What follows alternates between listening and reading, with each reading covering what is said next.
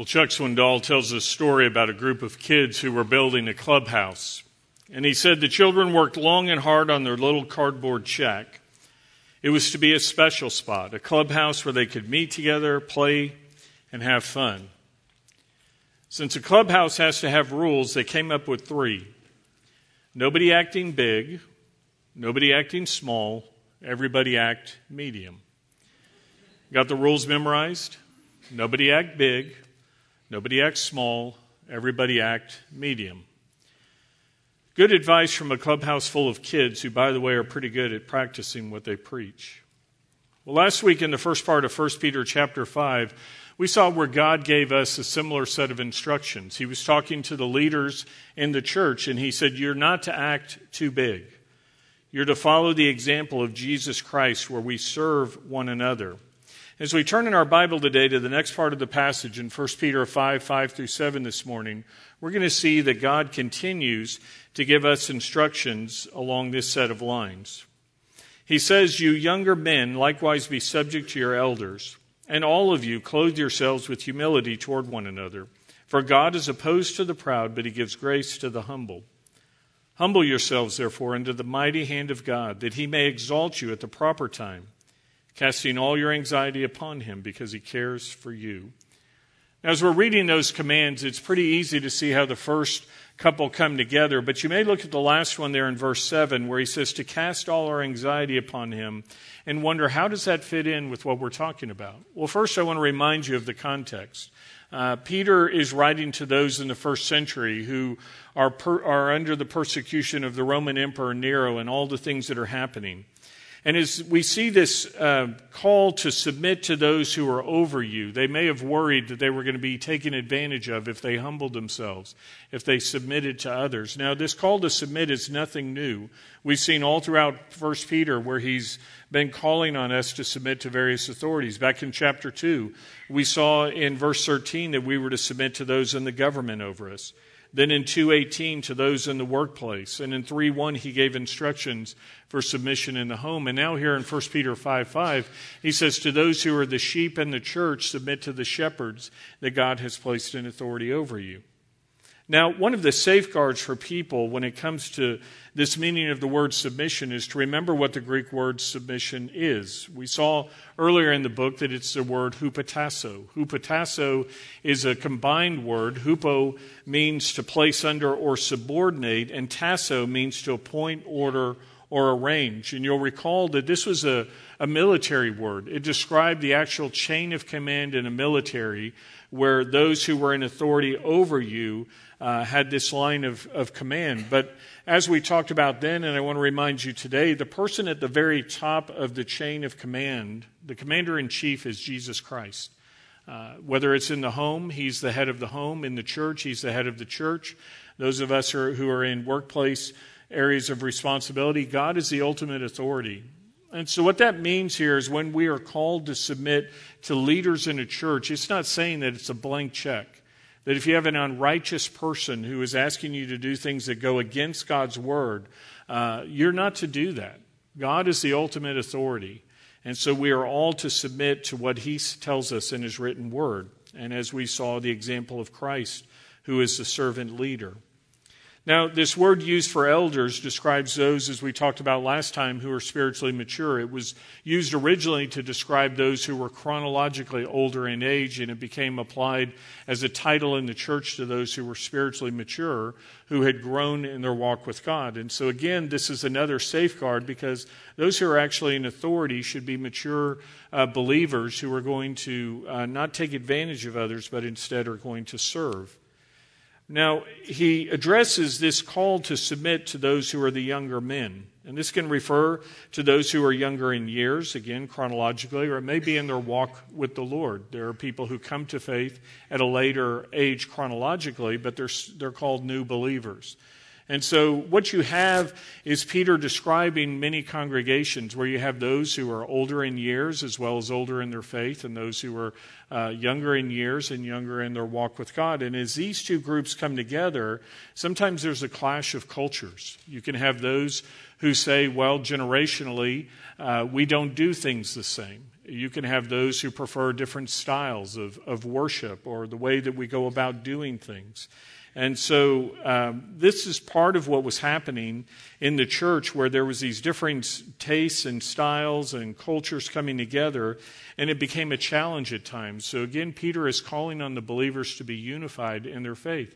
Here at Wayside, we see this sometimes. I mean, one of the beautiful things about our church is we're multi-generational. We have seniors alongside singles. We have grandchildren alongside grandparents. And so as we bring these different groups together, at times there are differing tastes and styles. But rather than looking at the challenges that come with that, I look at the beauty that comes with it, this diversity, this richness that comes together. And we're able to put into practice passages like Titus 2:3-5, where it says those who are older women should be teaching and mentoring those who are younger. We see it in Proverbs 27:17, where it says, as iron sharpens iron, so one man sharpens another. It's what we see happening in 2 Timothy 2:2, where we're told, the things which you have heard from me in the presence of many witnesses, entrust these to faithful men who will be able to teach others also. And as we talked about last week, we have this opportunity as we gather together as believers to have this life-on-life ministry where we're sharpening and mentoring and pouring into one another. We see it as it happens when the junior or senior high students serve in our children's ministry. John mentioned Vacation Bible School in 2 weeks, and there's 125 of our middle and high school students who are going to come alongside almost 200 adults to serve several hundred additional children who will be here for that week learning about God's great love for them. We see it where those who are young adults pour into the youth. We see it where those who are young adults glean from those who are a step ahead in their 30s or 40s, and those in their 30s and 40s from those in their 50s.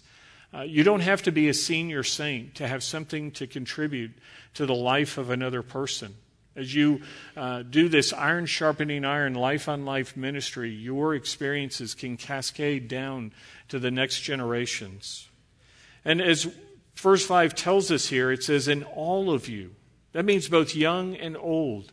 He's saying, all of you, clothe yourselves with humility toward one another. Now, this picture of clothing ourselves with humility is very poignant, because it was used of a word that actually described the apron that a slave would put on before he or she served. You can think about going into places where you'll put on a smock or an apron because you know there's going to be the chance of getting dirty or damaging your clothing or things. And this was the picture here. When he says clothe yourselves, it was literally putting on the towel to serve. And we talked last time about how Peter and the other disciples were there in the upper room. You'll recall at the Last Supper, Jesus and the disciples gathered in the upper room, and typically when you would sit down to a meal, they literally laid down to a meal. You would have the table on the ground, and they were stacked like sardines, chest to feet to head and all the way around. And so as you came into that setting, there was normally a slave who met you at the door. And it was the lowest of the lowest servant who would be the one who would meet you with a towel and a basin of water and wash your feet. And that day they walked around on dirt roads that had open sewers and animal droppings, and the dust and dirt, as you walked around with open-toed sandals, your feet would get filthy. And as you came in and reclined around the table, you can imagine how appetizing that would be to have these feet right by your head as you're sitting there eating. And so this is why you would wash one another's feet. But there was no servant available. And none of the disciples were willing to take and humble themselves. They were arguing who was the greatest. And as Christ was there with them reclining at the table, we're told he got up. He stripped himself down. He girded himself with a towel. And then he went around with a basin and began to wash each of their feet. Peter, who is writing this, as you read there in John chapter 13, when Christ came to Peter, he was so embarrassed, he said, Lord, you're not washing my feet. And Jesus said, Peter, I'm going to wash your feet. And he did, just as he did with all the others. And when he finished, he got back up, dressed, and sat down at the table with the others. And he said in John 13:13 and following, you call me teacher and Lord, and you are right, for so I am. If I then, the Lord and the teacher, washed your feet, you also ought to wash one another's feet. For I gave you an example that you also should do as I did to you. You know, when people look at us, what is the example they see? What is the example that we give to others? Is it one of Christ, where we humble ourselves and serve? Or are we more like those who have a cafeteria Christianity? And by that I mean self-serve only. What is the example that we have when others look at us? There was a woman by the name of Ruth Calkin, and she wrote about the way we sometimes serve. She says, you know, Lord, how I serve you, with great emotional fervor in the limelight. You know how I eagerly speak for you at a women's club. You know how I effervesce when I promote a fellowship group. You know my genuine enthusiasm at a Bible study. But I wonder, how would I react if you pointed to a basin of water and asked me to wash the callous feet of a bent and wrinkled old woman day after day, month after month, in a room where nobody saw and nobody cared? That's a question we all need to ask ourselves, isn't it? Do we serve when the spotlight is on, but we struggle when we're asked to serve in a place of obscurity, where maybe it's menial or messy, nobody's going to see what it is we're doing?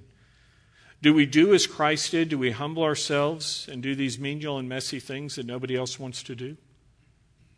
You know, sometimes what gets in the way is that we hit a point where we feel like we've gotten too big or too important to do the little things. Friends, if you ever feel you're too big to do the little things, then I want to tell you you're too little to do the big things. If you're too big to do the little things, you're too little to do the big things.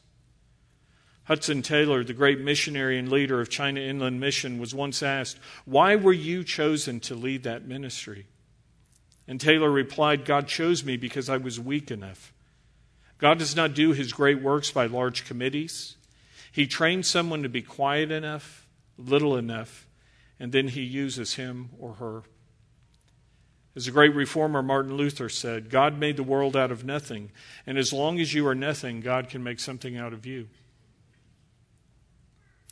We read in Philippians 2:5-8, where it says, have this attitude in yourselves, which was also in Christ Jesus, who, although he existed in the form of God, did not regard equality with God a thing to be grasped, but emptied himself, taking the form of a bondservant and being made in the likeness of men. And being found in appearance as a man, he humbled himself by becoming obedient to the point of death, even death on a cross. Friends, I want you to remember that God left his throne in heaven to come to earth, to not only humble himself and serve by washing the disciples' feet, but he went to the cross. He went to the cross humbling himself to the point of dying the most abhorrent criminal's death that could be died in that day. The Creator became a part of the creation. The Creator became a servant. The Creator became a sacrifice for you and me. He took our place, paying the penalty of death we owed for our sins to save us. Jesus Christ set aside his crown for the cross. And what he calls on us to do today is to set aside our pride, to pick up the towel, and to serve others. Verse 5 tells us God is opposed to the proud, but he gives grace to the humble. Now, this Greek word for opposed is a military term. It was actually used to describe an army that was gathered together, where the full forces came out in battle against the opponent.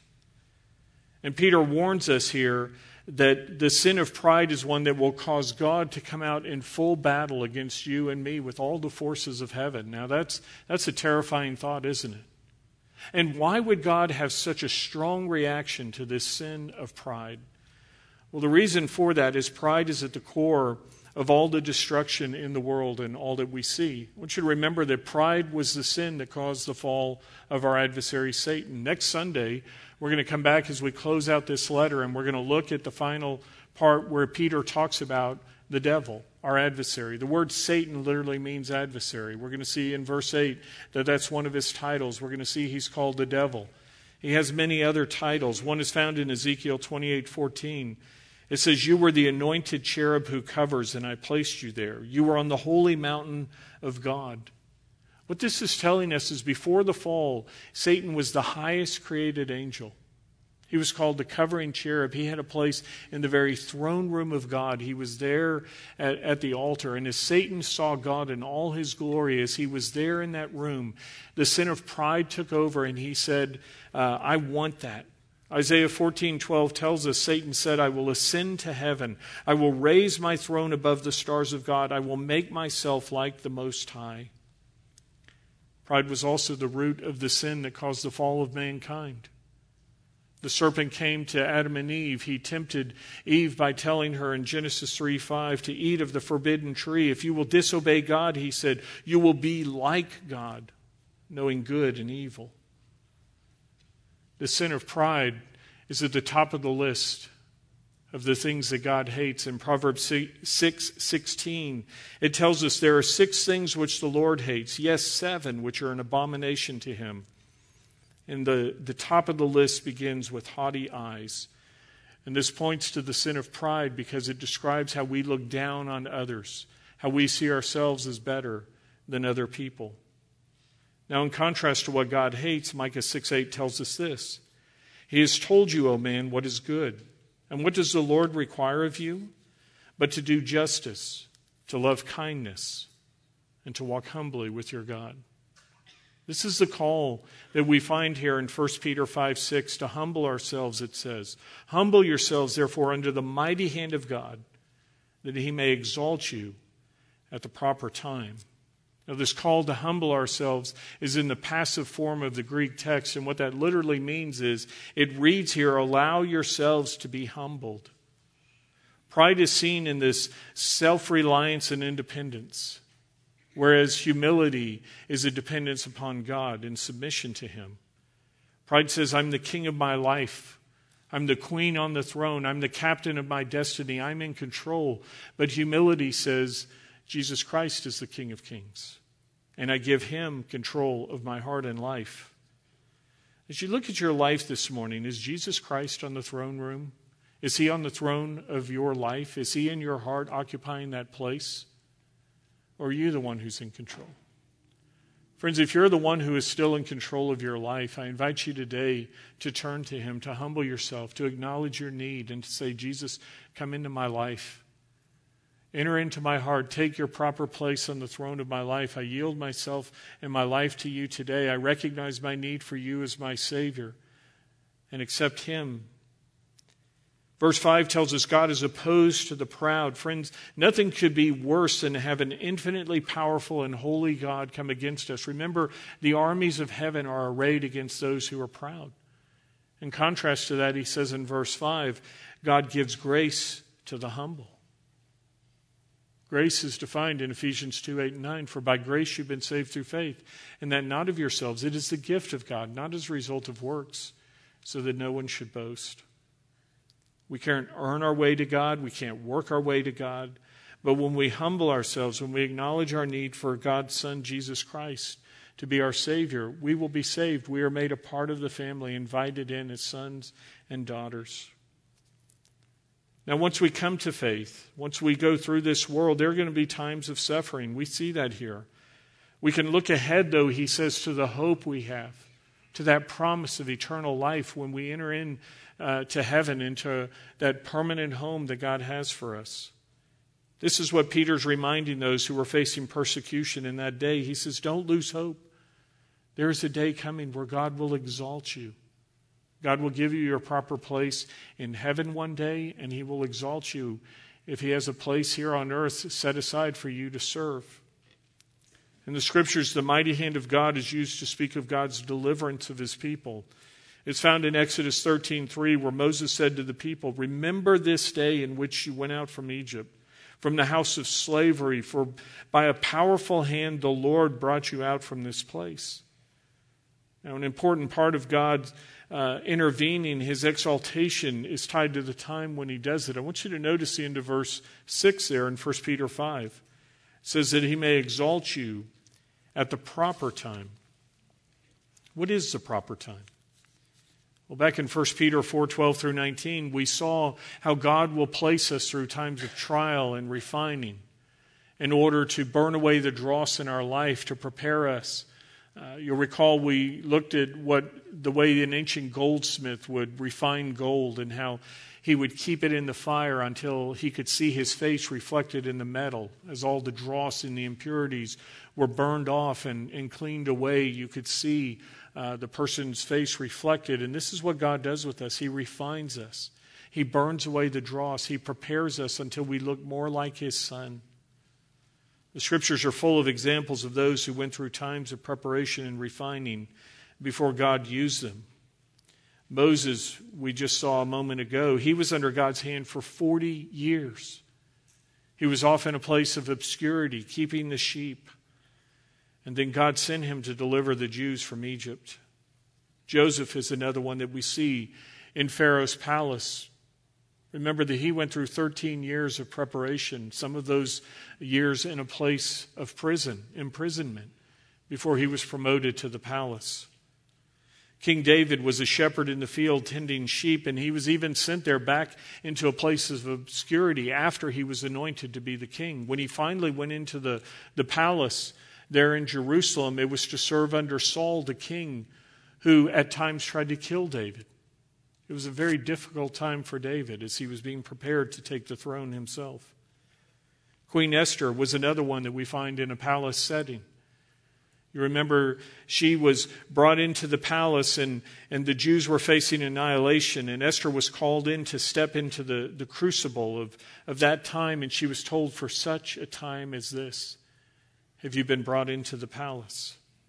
She faced the possibility of death herself if God did not grant her favor with the king, which he did.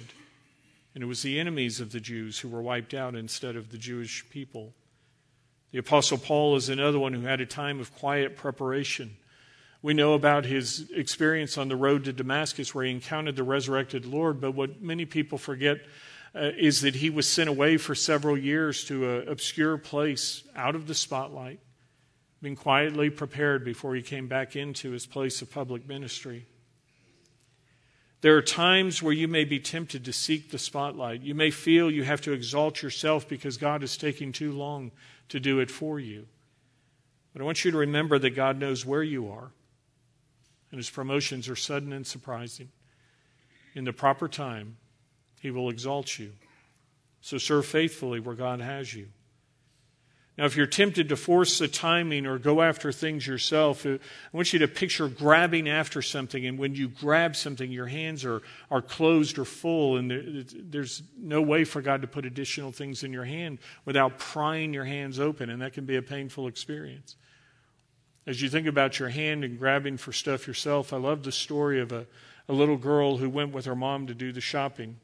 This was during the days of the Wild West, where you had to come into town and buy your supplies at the general store, and this little girl rode in on the wagon with her mom.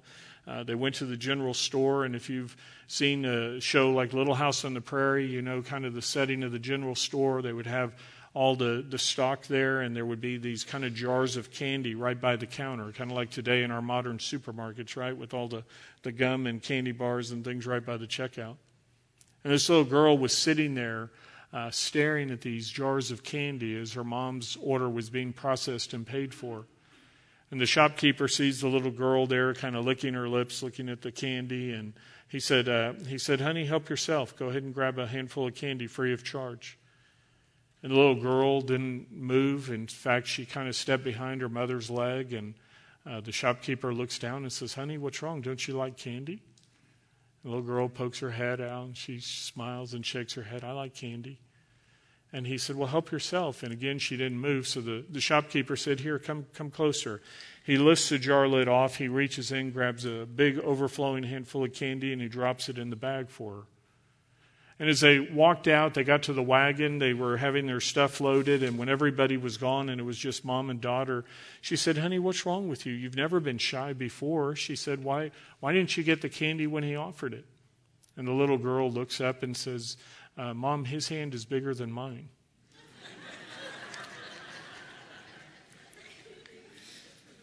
You know, when we try to grasp glory for ourselves, we will end up with so much less than God wants to give us. I want to remind you that the Bible tells us that God holds the oceans of the world in the palms of his hand. So open your hands up. Say, "God, my life belongs to you." Do like Isaiah did and say, "Here am I, Lord, send me." Now, as we try to do that, there can be a fear involved. Our passage tells us in verse 7 to cast all our anxiety on him because he cares for us. And some of us are afraid to say, as Isaiah did, "Here am I, Lord, send me." We're thinking, well, he's going to send me off to some, far-flung mission field, or he's going to call on me to do something that I hate. That's not how God operates. He tells us in the Bible that he will give us the desires of our heart. He will either change our desires to match his, or he will work in our lives to prepare us for the place he has prepared for us. Now, in the case of these first century Christians, remember, some of them were losing their jobs, their homes, even their lives. Many were being martyred for their faith. Peter, who wrote this letter, would be crucified upside down in Rome because he said he wasn't worthy to die in the same way that his Savior was crucified. And they faced worries that were real, just as we do in our day. And what God told them, and he repeats to us today, is cast all your cares, all your worries upon me, because I care for you. Now, I love to fish. Some of you may do that as well. So when I hear a word like casting, well, I picture kind of, throwing the rod out there and the line out as you, reel it in. And this may be your idea of what casting looks like. Kind of jigging the line, hoping you can get something and bringing it back in. But that's not what this word casting means. It has a literal meaning of to put something on deposit with another.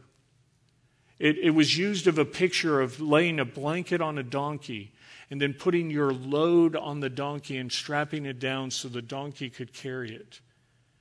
And so as we're told to cast our cares upon God, the picture is where we take our worries and we load them on the Lord. We deposit it with him, and then we say, "God, it's yours to carry." Again, as I think about what this looks like, there was a man walking down a backcountry road one day. He's carrying an overloaded backpack. He's kind of bent over under the load, and he's struggling along. He's fatigued. He's been on this road for quite some time, and along comes a farmer in a wagon. And he sees this traveler with this heavy load, and he comes alongside him, and he says, "Where are you going?" The guy says, "Oh, I'm going several miles up the road here." Farmer said, "I am too. Why don't you jump in the back of the wagon here and rest? Just lay your backpack, jump in." And so the guy climbs in the back of the wagon, and the farmer gets the horses going again. They're traveling down the road. He doesn't hear the man at all, so he thinks, well, maybe the guy was so tired he's fallen asleep. So he turns around and he looks to see how this traveler's doing. And he was surprised because this man is sitting in the back of the wagon, still with the load strapped on his back, bent over under the load. And the farmer says, "Friend, what are you doing?" He says, "Take your pack off, lay it down, and rest." And the man says, matter-of-factly to the farmer, "Well, I'm helping the horses carry the load." How many of us are doing that with God? How many of us say, "Well, God, here, I've given this to you. I'm going to lay the load on you." But then we say, "Well, but I've got to help God carry it."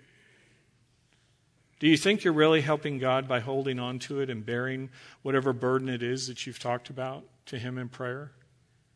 Are you somebody who stays awake at night worrying about the things you're facing? Friends, may I remind you, God's going to be up all night anyway. Why don't you just let him have it and you go to sleep? Have you ever thought about the fact that today is the tomorrow that you worried about yesterday? Today is the tomorrow that you worried about yesterday. Did it do any good? Did it do any good to worry about those things? Did it change anything? Corrie ten Boom once said, "Worry doesn't empty tomorrow of its sorrows. What it does is empties today of its strength and its joy." Peter tells us here, cast your cares on him because he cares for you. If you want to know how much God cares for you, just look around. Look around in the world. Have you ever watched birds flitting around? The Bible says, look at the birds of the air. God feeds them. They don't worry about what they're going to eat. God takes care of them. He says, look at the grass of the field and how God clothes it in splendor. You know, a few weeks back, many of our landscape and yards around here looked like they were dead and gone. And now with all the rain we've had, they're just exploding again in life. Most of the things have come back and are just exploding. And God says, look at the grass of the field and how I clothe it in all its glory. Not even Solomon the king was arrayed in such beauty as this. Do you want to know how much God cares for you? Look at the cross of Jesus Christ. And remember how he left his throne in heaven to come to earth, to humble himself to the point of death, to take your place and mine, to die, to save us. Romans 8:32 tells us, he who did not spare his own son, but delivered him over for us all, how will he not also with him freely give us all things? Peter says, are you worried today? Are you worried about your finances, about your health, about your future, about some relationship? He says, cast your cares on God.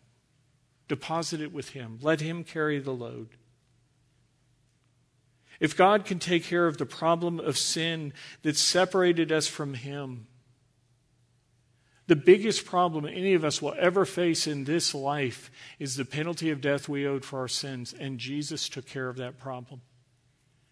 He gave his life. He shed his blood, paying the penalty of death we owe. And if we will give our life to him, humbling ourselves, acknowledging our need for him to be our Savior, it says that we will be saved.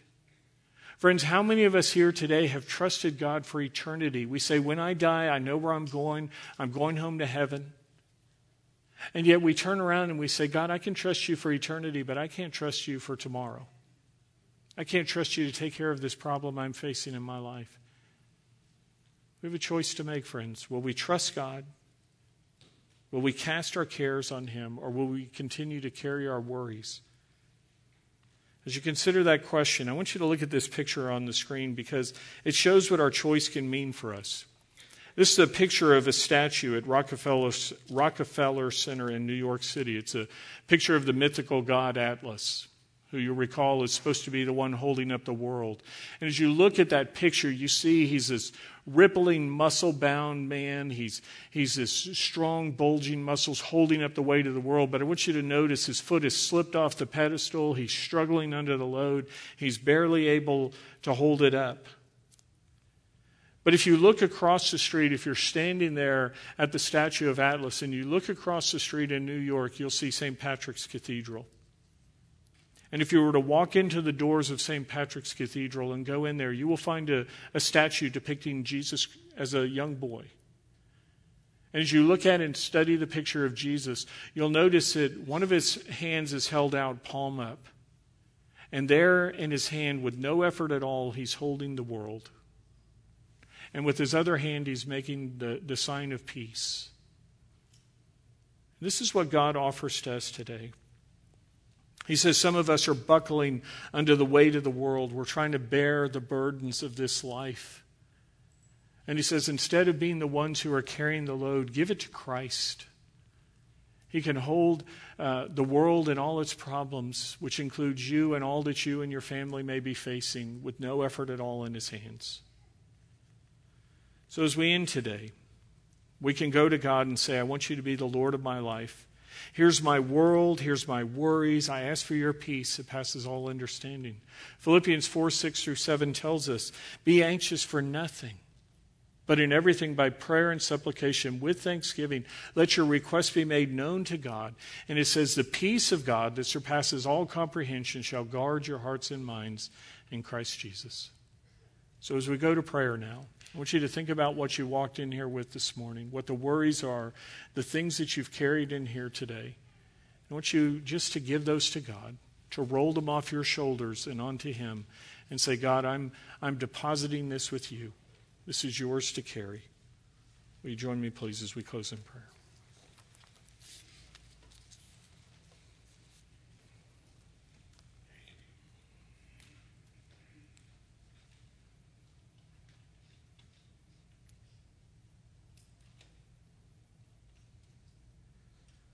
Lord God, as you're listening to us, rolling these burdens off of our shoulders and onto yours, they're things you were already aware of. They were things you were already waiting to carry for us. We thank you, God, that you offer us your peace when we turn to you, when we give you what we're carrying. We thank you, God, as well, that you have not left us alone. We recognize there are times that while we know you're on the throne in heaven, while we know you're there and real, we need something tangible to come alongside us like other people, to help us, to hold up our arms, to help carry the load. And as you tell us in Galatians 6:2, to bear one another's burdens and thus fulfill the law of Christ, I thank you that you have placed people all around us here at church, in our homes, in our workplaces, other believers who are there, many who are waiting just to help us if we will turn and say, I need help, to reach out. Lord God, would you prepare us as those who may hear from a friend or a family member today or this week, I need help. I don't know where to turn or what to do. Would we be those who are willing to step in and bear one another's burdens? We thank you, Lord, that you have taken the biggest burden any of us would ever have. The problem of sin, that penalty of death that we owed, and you conquered sin, death, and Satan. You defeated our adversary at the cross. You paid that penalty of death, washing away our sins with your blood. And you offer today, God, that gift of eternal life, that peace that comes when we accept you as the Prince of Peace and allow you to occupy the throne of our life. So I pray, God, if there's anyone here this morning who has not yet come to your Son, that today would be the day where they come to you. They humble themselves, accepting your death, their need for you to be the Savior and Lord of their life. God, for the rest of us who have received your Son, would we be those who entrust to him the troubles we have? And as we go out of this door, as we walk out of this church or at home, as we're worshiping online and we go about our day-to-day lives, would we leave the burdens we carried with you, knowing you can be trusted to take them and deal with them? Thank you again for your love for us. Thank you for giving us your Son, who gave us the gift of life. As those who know him, may we be your hands and feet in the world around us, helping others who have burdens that need to be borne. We pray these things in the name of our Savior, Jesus Christ. Amen. Well, thank you again for being here. If you have need for prayer, please come to the front. We'd love to talk with you, pray with you. Go in peace to love and serve the Lord.